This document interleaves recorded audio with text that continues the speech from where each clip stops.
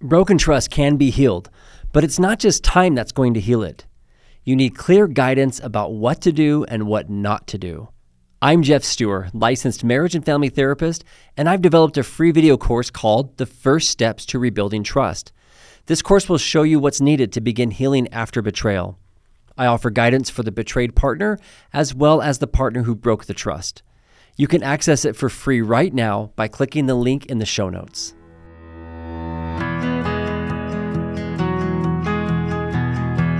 I'm Jeff Stewart, licensed marriage and family therapist, and I want to welcome you to my podcast, From Crisis to Connection. Each week on this podcast, my guests and I will give you and your loved ones resources and tools to heal from the crises of infidelity, pornography, abusive behaviors, and betrayal trauma. But we also talk about how to build and maintain healthy connection in your most important relationships. Thanks for listening. I'm so glad you're here. Welcome back, everyone. Today we're going to talk about self-awareness. And this topic is one that I think we all, at some level, believe we're doing pretty well at. I think that when things are brought to our attention that we're not aware of, it's easy to be defensive and believe that perhaps we see more than we do. We all have blind spots. We all can do better in this area. It's definitely something that I am totally working on all the time. And it has improved my own relationship with myself and especially with my loved ones and people around me. But I am not under any illusion that I will ever arrive at complete self-awareness. But it's good things to work on, and thankfully there are ways we can improve it. And today I'm joined with my co-host, which is my wife, Jody, and you guys heard from her in the last episode that we had, and she'll be joining us for a lot more episodes in the future. And so we'll do a formal introduction down the road, but it's just great to have her on, and I love hearing from her and her great insights and love sharing her with my audience.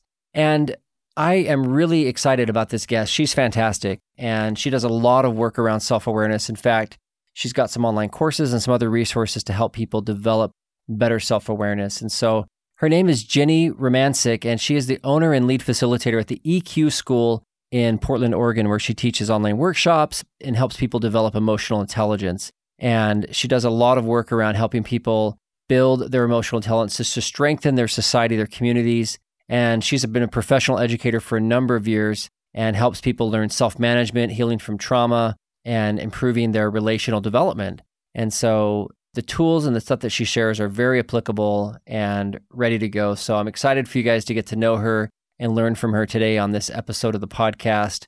So let's jump right in and talk about self-awareness with my guest, Jenny Romancic.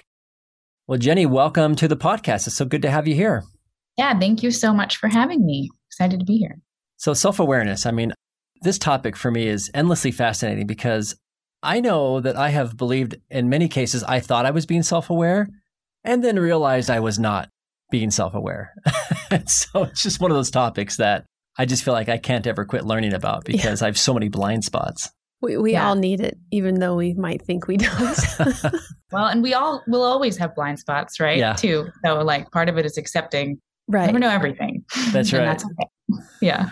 That's right. How do you, Jenny, you work a lot with this and teach a lot about it. Like what exactly, how would you define this whole concept of self-awareness? So I came to self-awareness as a topic through Daniel Goleman, who's a psychologist who wrote the book on emotional intelligence. Yeah. He kind of popularized that term in the mid-90s, and self-awareness is like the foundation of emotional intelligence. And so the way he describes it is it's being aware of and noticing your moods and your feelings, but also putting space in between yourself, like who you are and what your moods and feelings are. So you're also able to have thoughts about them. So you can feel yourself getting angry or upset, but also be able to recognize like, I'm feeling angry. I wonder what that's about, or I wonder what's at the core of this. So the self-awareness is like being in relationship with what's actually going on within you emotionally. Oh, I love that. You said that so succinctly. Mm-hmm. Yeah. Yeah. Well, and then, so that's his part. And then in my workshops and what I add to it is definitely then also becoming aware of what are my needs? What are my values? What lights me up? What actually makes me feel like myself? I think those are parts of self-awareness as well. And then also being aware of like, what are my triggers? What are the things that like knock me off my path when I'm on it? What are the things that upset me really easily? And starting to pay attention to like your patterns and your emotional patterns and what comes up for you. Because all of that is self-awareness too. Because if you don't see any of that, you can't actually like ask for what you need or bring your values into your life if you don't know what they are. You're just kind of like, swinging in the dark. Oh, yeah. Mm-hmm. Yeah. So I mean, this is such an interesting topic because, I mean, we can talk all day long about self-awareness and what it is, but how do you begin incorporating more of it for yourself? Yeah. Well, and it's funny, it was tied back to something you said earlier. There's a difference between reflecting and just like overthinking and being in your head all the time, which is something I talk a lot about too, because so many of us are overthinkers and think we're really reflective because we're just like spinning out, in our heads on things over and over.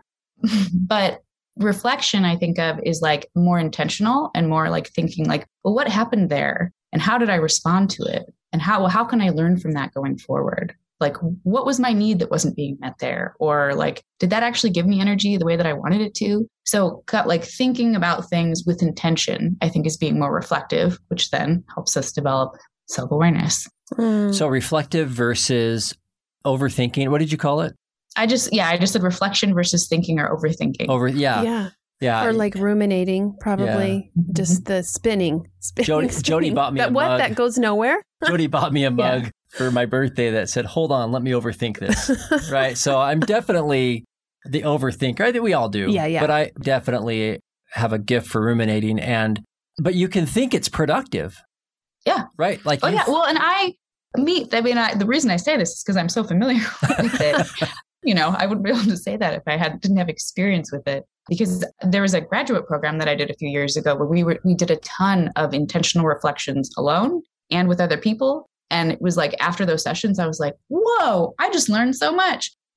Maybe just sitting in my head all the time, I'm not getting as much out of that as when I approach it with intention and approach it with like, what am I trying to learn here? And without judgment too, like self-judgment. Mm-hmm. So is that the question you ask yourself to get into that space, to move from just the spinning out to something intentional? Is what am I trying to get at here? Well, and I guess it kind of depends on the topic, right? Okay. So I think if I am like spinning out on something, for me, I know I'll go to like, what is the need here? Like, what am I trying to fill, but what am I trying to solve? Like, there's something I need. So why, if I'm spinning out on this and emotionally just like staying stuck in a place, there's a need that's not being met. What could that be for me? And that can often help me move forward. Okay. I have another question about that process. At what point are you able to recognize that that's happening? Because I imagine, especially when you were first beginning, like it was so familiar and it was just how you always handled things. And so at what point do you find the opening? Yeah. Well, I think, and this comes back to another part of self-awareness too, is like being present more in our physical bodies and kind of reading our own physical cues. And so when you're feeling anxious or like when you're not feeling like yourself, and then that's leading you to this place of spinning out, that's usually an indicator that like, this isn't really like serving me. Yeah. I'm not in a place of self-trust. I'm not in like a good place. So what am I trying to figure out here? What do I need? If that makes sense. Yeah, it totally does. Yeah.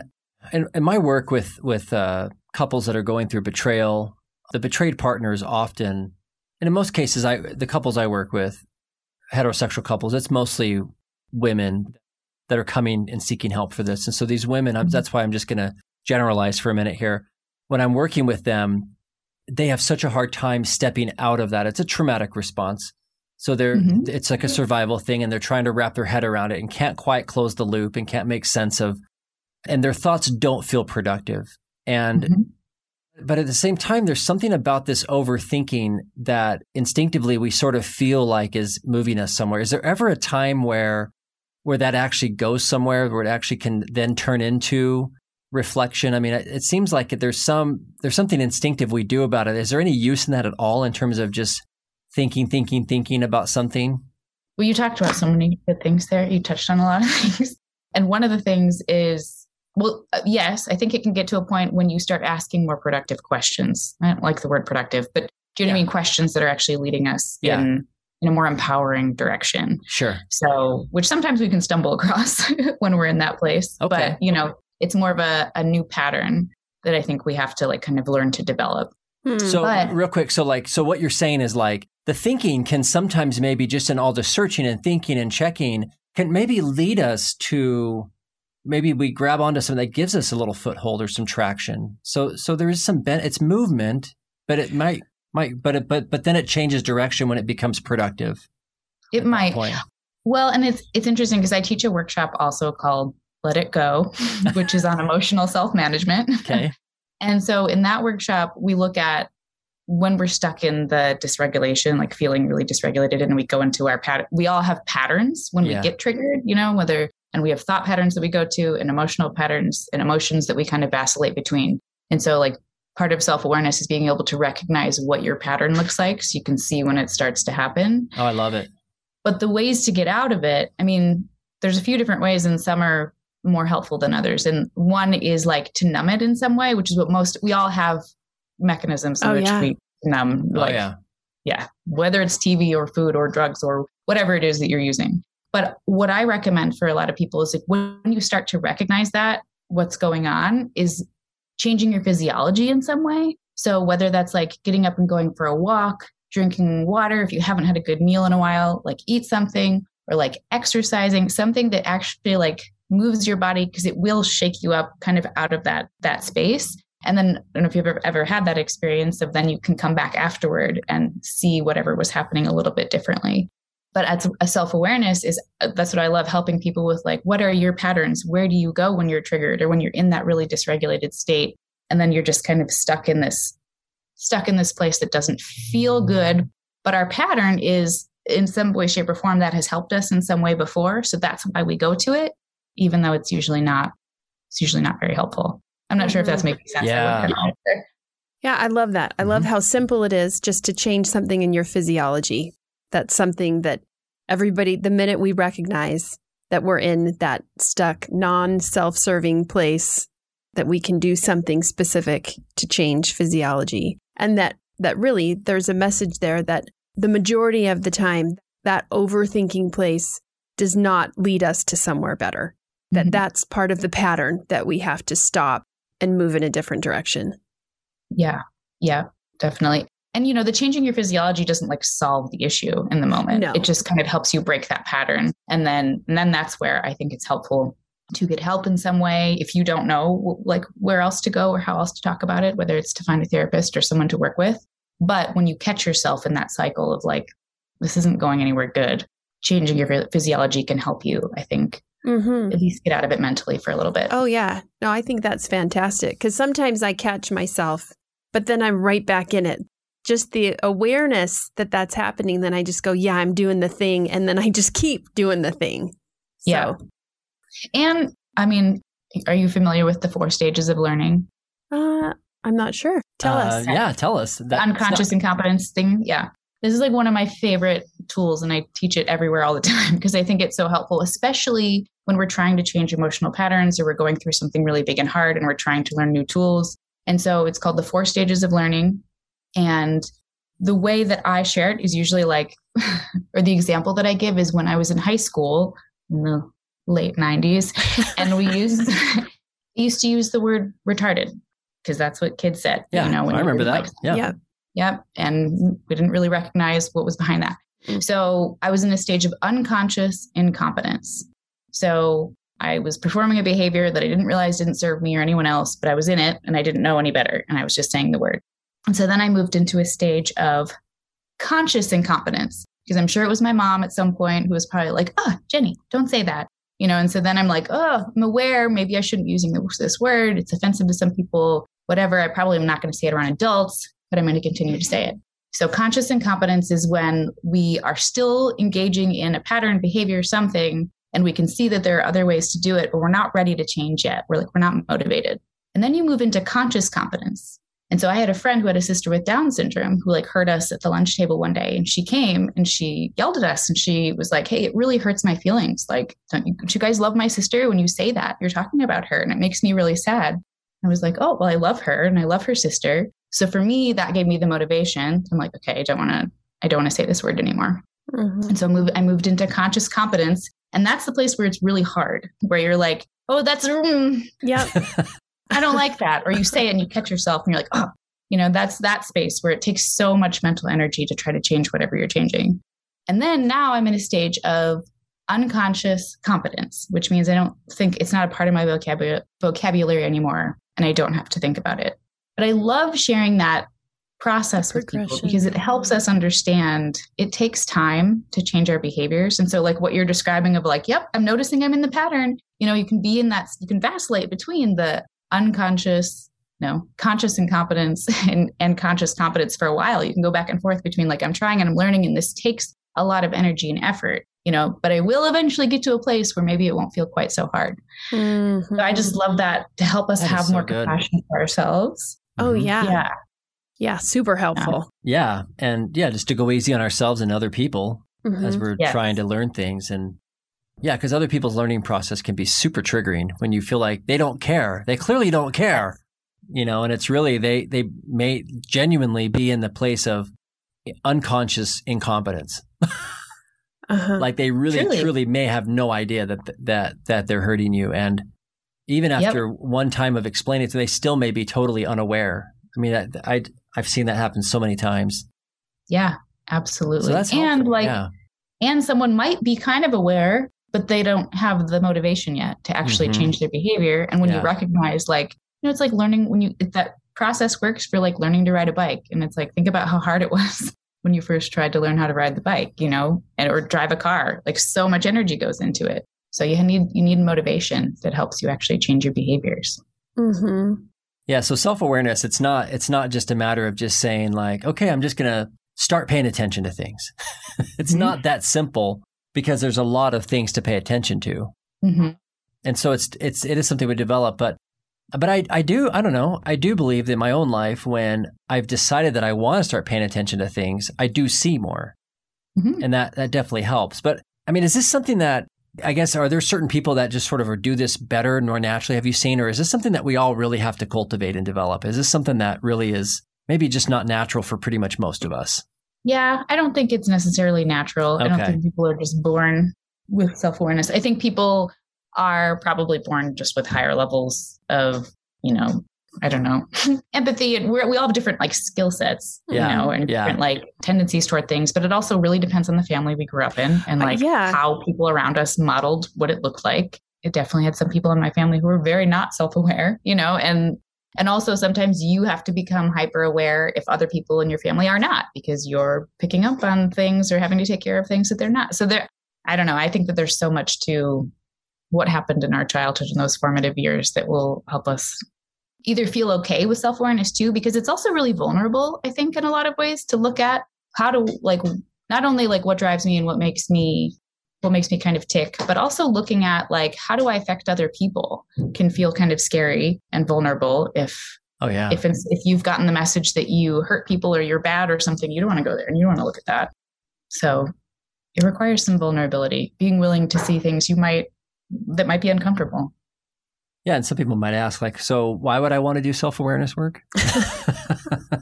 How's that going to, I mean, I think it's how you bring things into your life that actually are in alignment with who you are. And that's how you feel more connected to others who are like you, who share your values. That's kind of how you find your people and find the things that actually make you feel like you and feel good, because there's so many conflicting values and so many things going on in society that are pushing us in all these different directions. And when we're constantly trying to live by other people's standards, it's incredibly draining. So figuring out what your standards are and what actually makes you feel good and healthy and balanced takes work. Mm-hmm. Yeah, I love that.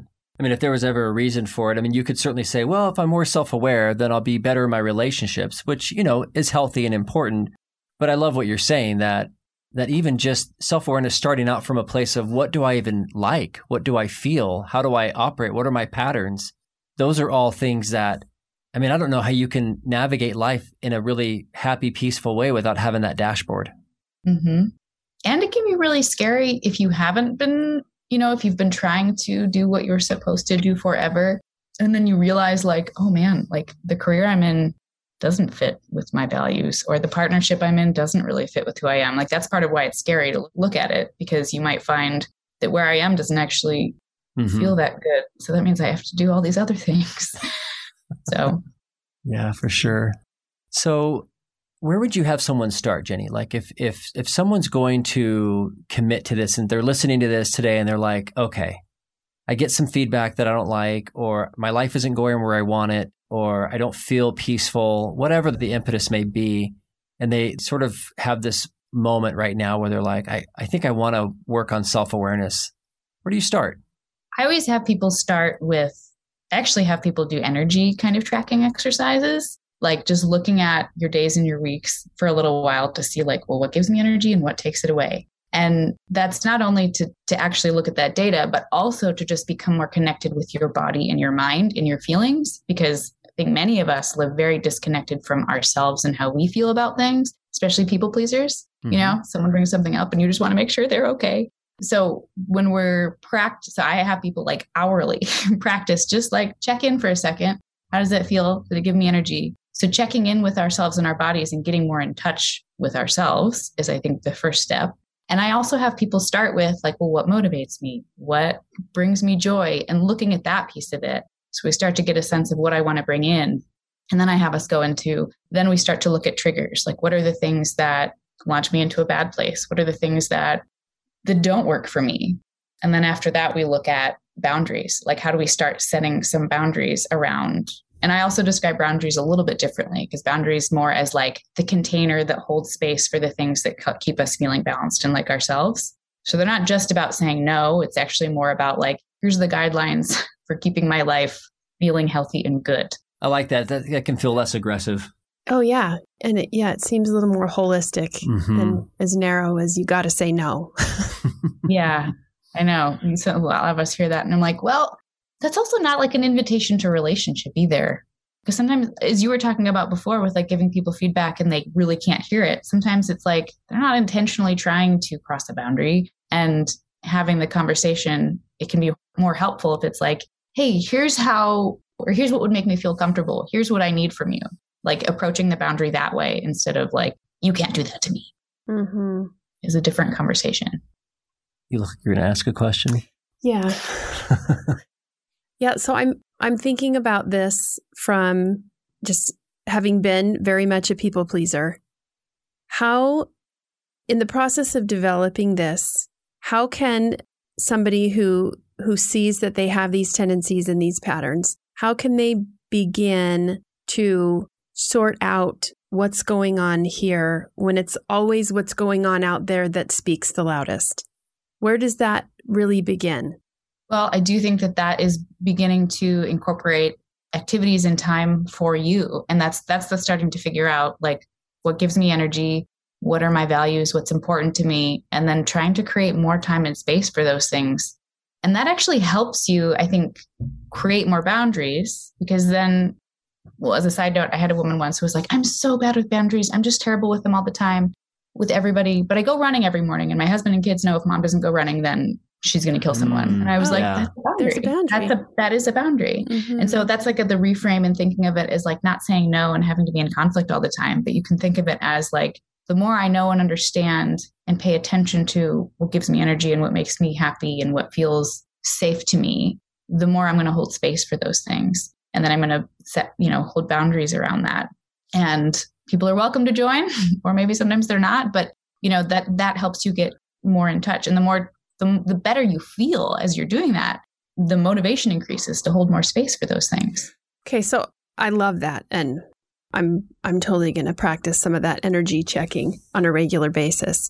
But I'm also thinking that right behind the other door feels like, how do I go from here and not paying any attention to where I'm at and how I show up in the world and that matters, to only caring about, I know that's a huge swing, but that for me in my own journey, it's been a big deal to move in that direction, because I feel like, well, how is the right answer for me then just to become more self-centered?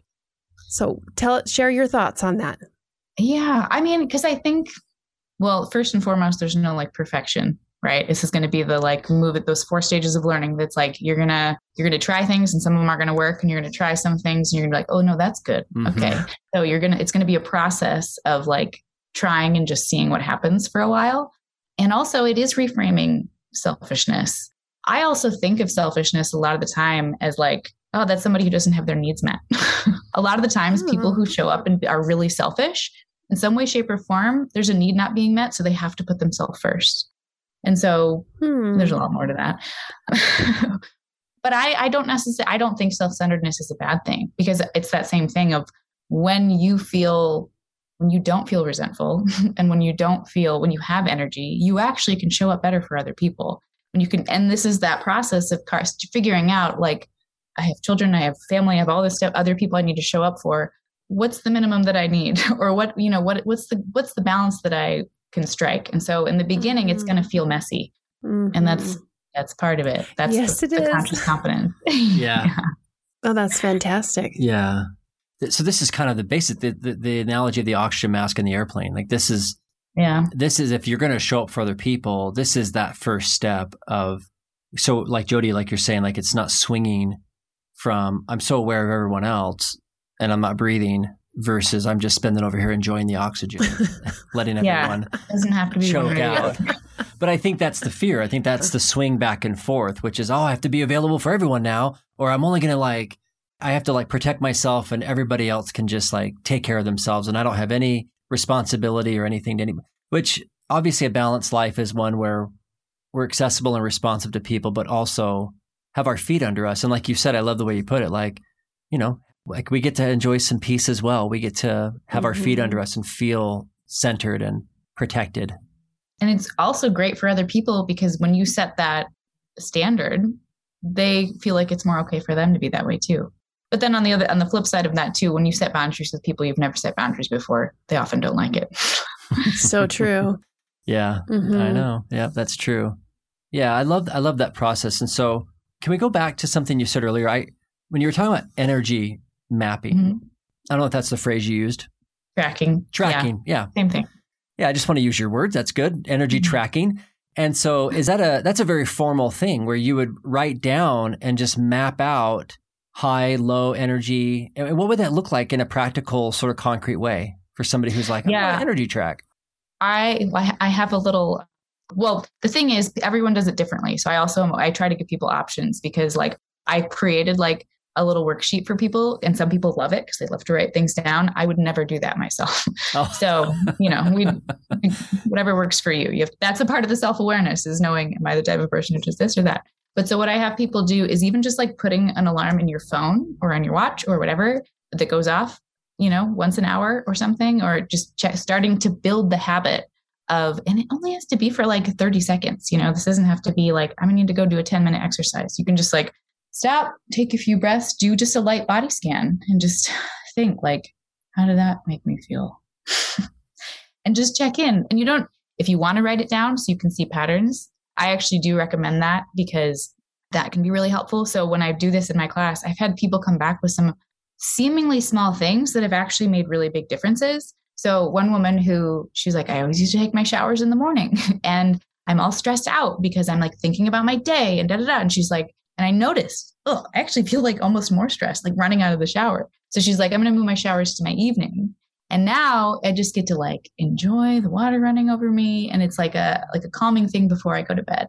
She's like, just paying attention to what gives or takes away energy can help you make these little tweaks in your life that help you then get a little bit more energy or just a little bit less. Or another guy who was like, I realized that after I do those chores and those things that I hate, I feel so good. So he's like, that's actually motivation to do my laundry and stuff, because I realized I've never consciously thought about how good I feel afterward. But now that I know that, that's information that helps me. So they don't have to be mind-blowing things at first, but those little things add up to how we feel. Right. What a huge difference. And I love that, because I know in my own life, so many times I can blame other people for the energy suck or the things that I'm experiencing, when really I just need to make an adjustment that might not work for them or might not work. We have to kind of figure it out. But what one might think is another person's impact on us might just be something that we're not aware of in terms of how we tick, how we operate. And that's what I mean with reflection too, because in all of these little reflection exercises where, you have specific questions that kind of help you, look at an incident, can help you take information away that you just couldn't see before, but then seems really obvious because you're like, well, when I lay these things down next to each other, that makes sense that drains me, and I mean, even someone else who was like, I hate doing dishes. So I asked my partner if he would mind if I just clean the bathroom and he does the dishes. And she was like, oh my God, I'm like so much less resentful all the time now because he just does the dishes. And it's like, you just paying attention to these things that we do know on some level, but just starting to pay attention to them can make a big difference. And then like those little things, that's what builds our confidence and our self-trust toward the bigger things and the bigger boundaries and the bigger, the things that we're like a little bit more scared to talk about. But building self-trust is such an important part of this work too, of developing your emotional intelligence and of having the conversations that you need to have with other people. Is first, you have to be okay with having those conversations with yourself internally. So self-trust, like just trusting your gut, trusting sort of what's coming up for you, like having confidence that it's okay for you to feel this way and then advocate for what you're thinking or feeling. Is that what you're talking about?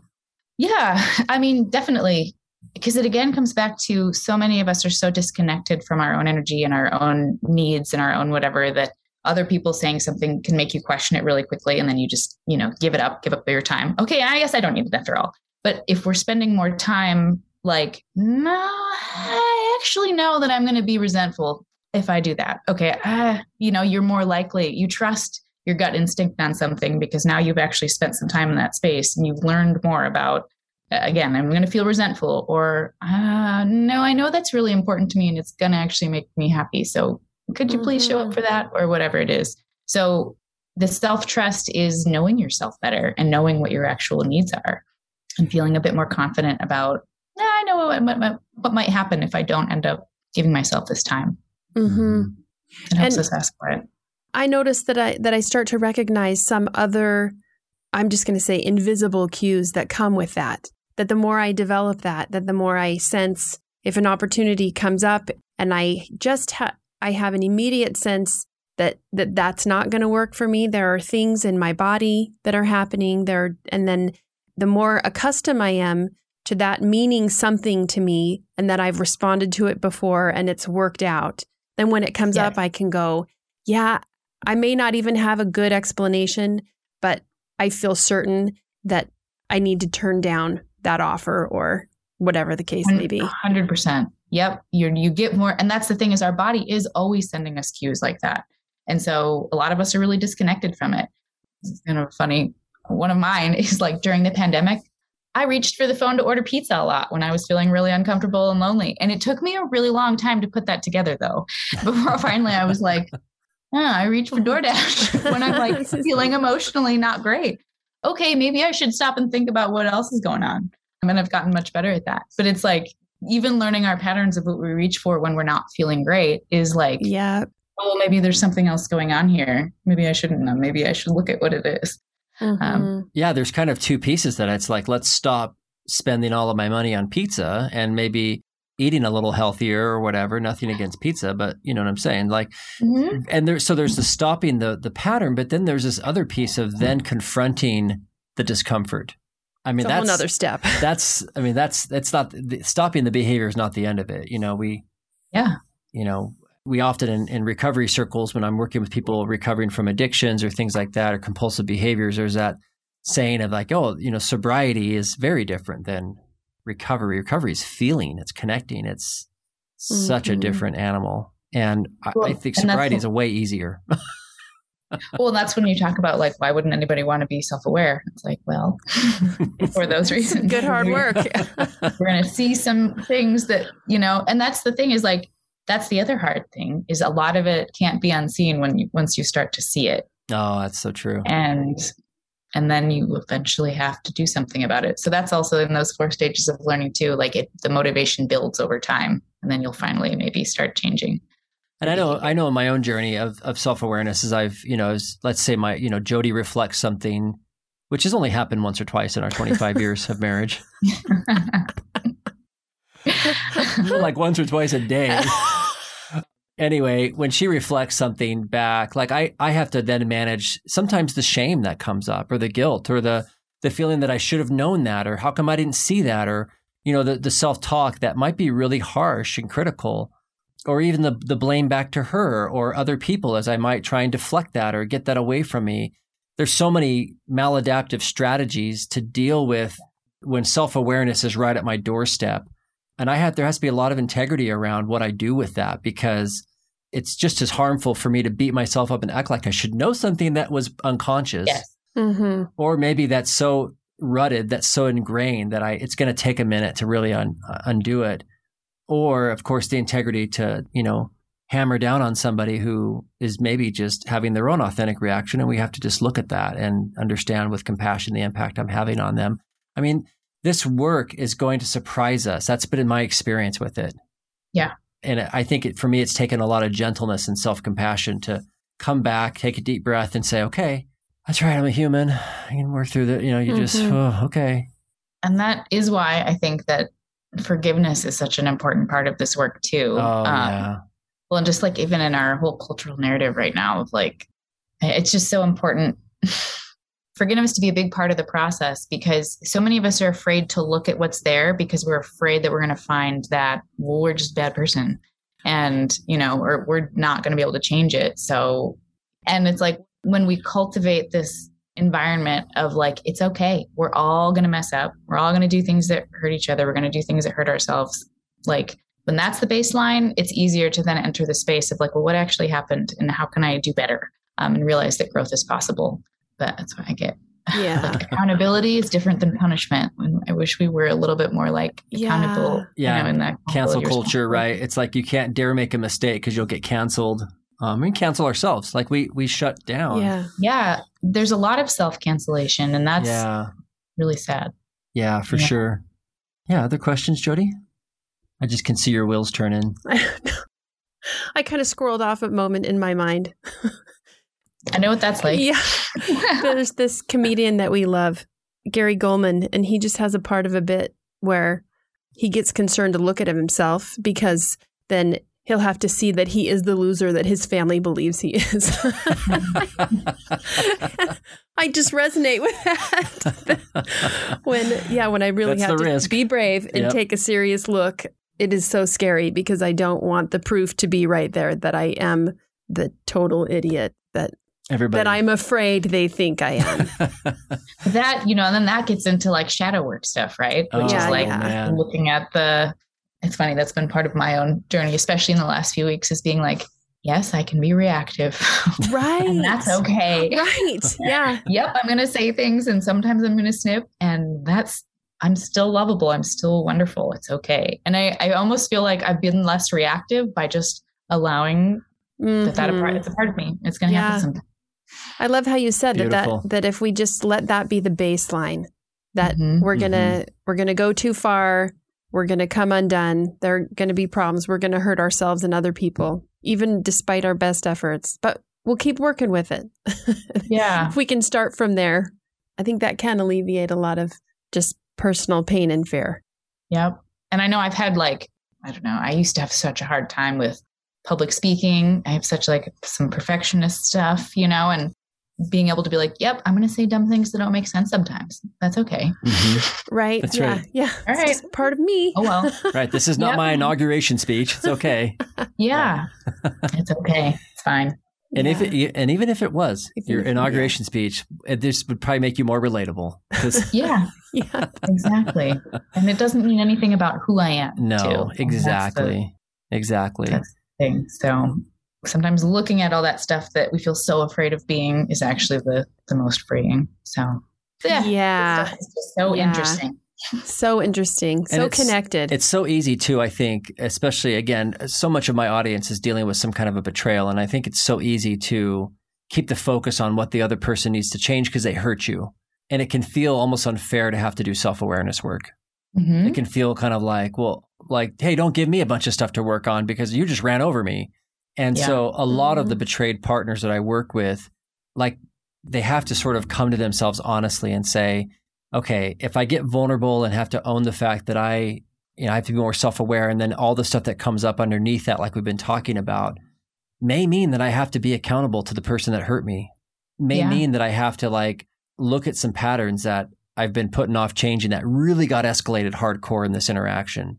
Yeah. And I'm just curious what you'd say to them. What would you say to these partners that are feeling really run over, but maybe they're not acting in their best self, or they feel maybe torn or at odds with like, how much of my own work do I need to do in this process when I'm protecting myself or risk of getting hurt or being too vulnerable? What would you say to them about their own self-awareness work?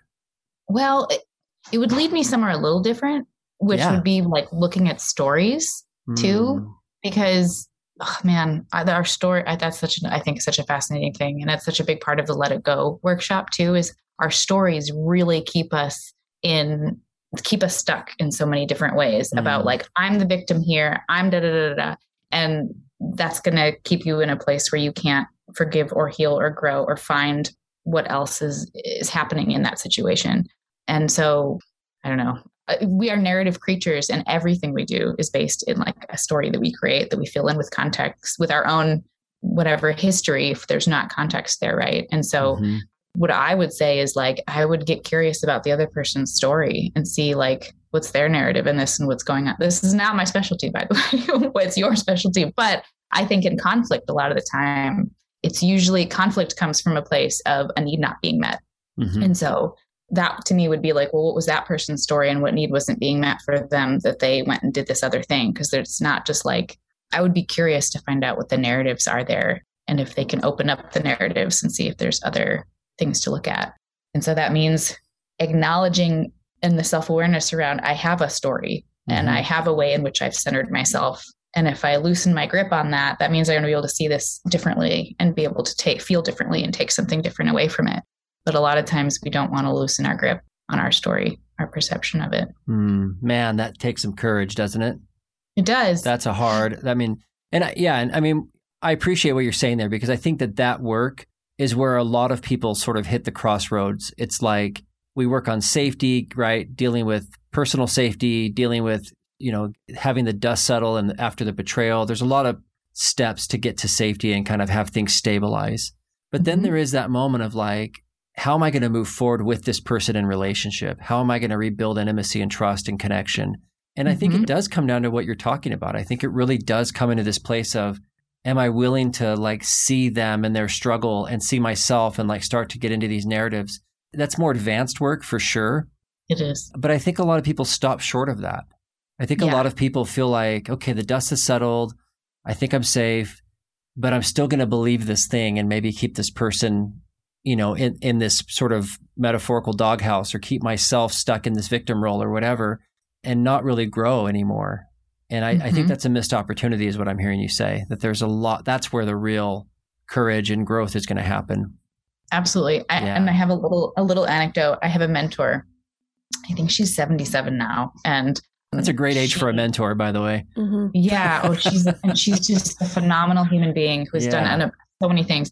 And I was visiting her down in the Bay Area. It was a couple years ago. And we did something and she dinged her car, like on one of those big yellow concrete things. I don't know. She opened it. She dinged it pretty badly. And we got out because we were actually going to go run a workshop together. And one of her friends just happened to be walking down the street and they were like, oh, they were like, well, it's like your silver jewelry. Like it doesn't look good until it's banged up a little bit anyway. Right. And she was like, but then we did our workshop, whatever, we come back. And as we were driving home, she was like, it's like your silver jewelry. It's all right. It looks better when it's banged up anyway. And I love that, like, as a 77-year-old woman who has lived a long life, done really amazing things, she's still open to different perspectives and different stories and different ways of looking at things.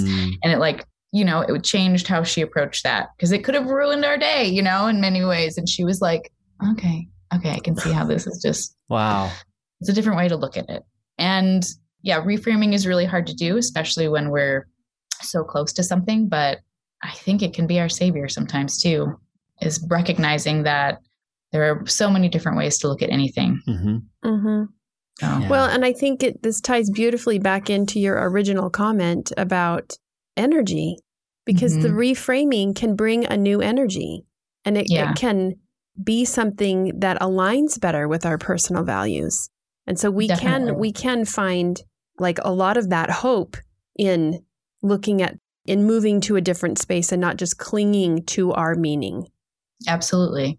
And then the other thing I just want to add too, because, there's a lot of critique around like toxic positivity and just like pretending there's not feelings there and just looking at it in a different way. And that's not what I'm trying to say, because I also think it's really important to like, when you feel the energy of a feeling, when you feel really frustrated, like you can't just think that away. Like, I think the other piece of it is allowing yourself to be like, yep, I feel frustrated, and turning off all the stories, you know, and just being like, I'm going to locate that frustration and just like feel it for a few minutes. And then I'm going to come back and see like how I can reframe. So I also think it's just so important for us to feel the energy of emotions in our body. Oh, I love that. And to kind of disconnect it from the story instead of having the narrative just run away with the feeling. Exactly. Because that's what we do. That's when we get really stuck, is that it's like, well, I feel bad because of this. So then I keep feeling bad. And it's like, I feel it really big and I need to cry. So I'm going to like just quiet my mind. And what I like to do is try to like find the feeling in my body, whether it's anger or sadness or whatever, and like just focus on that and then come back to it. So lots of different strategies for dealing with big emotions. Oh, it's beautiful. Wow, Jenny, you're a treasure trove of resources. I just love it. There's so much here. Feels like we just thank you. Just barely got the tip of the like we've iceberg got and all 10 more episodes, so many gems. But we'll probably just need to send people over to your workshops, because that sounds like you've got a lot of this stuff already. Tell us about some of the work you've produced, what you're doing, so my listeners can know. Yeah. So I teach live workshops in small groups, and each one is usually 5 or 6 weeks long. And we get together, and I love doing it as group work because I think it's so important for us to be in relationship with others as we're doing it.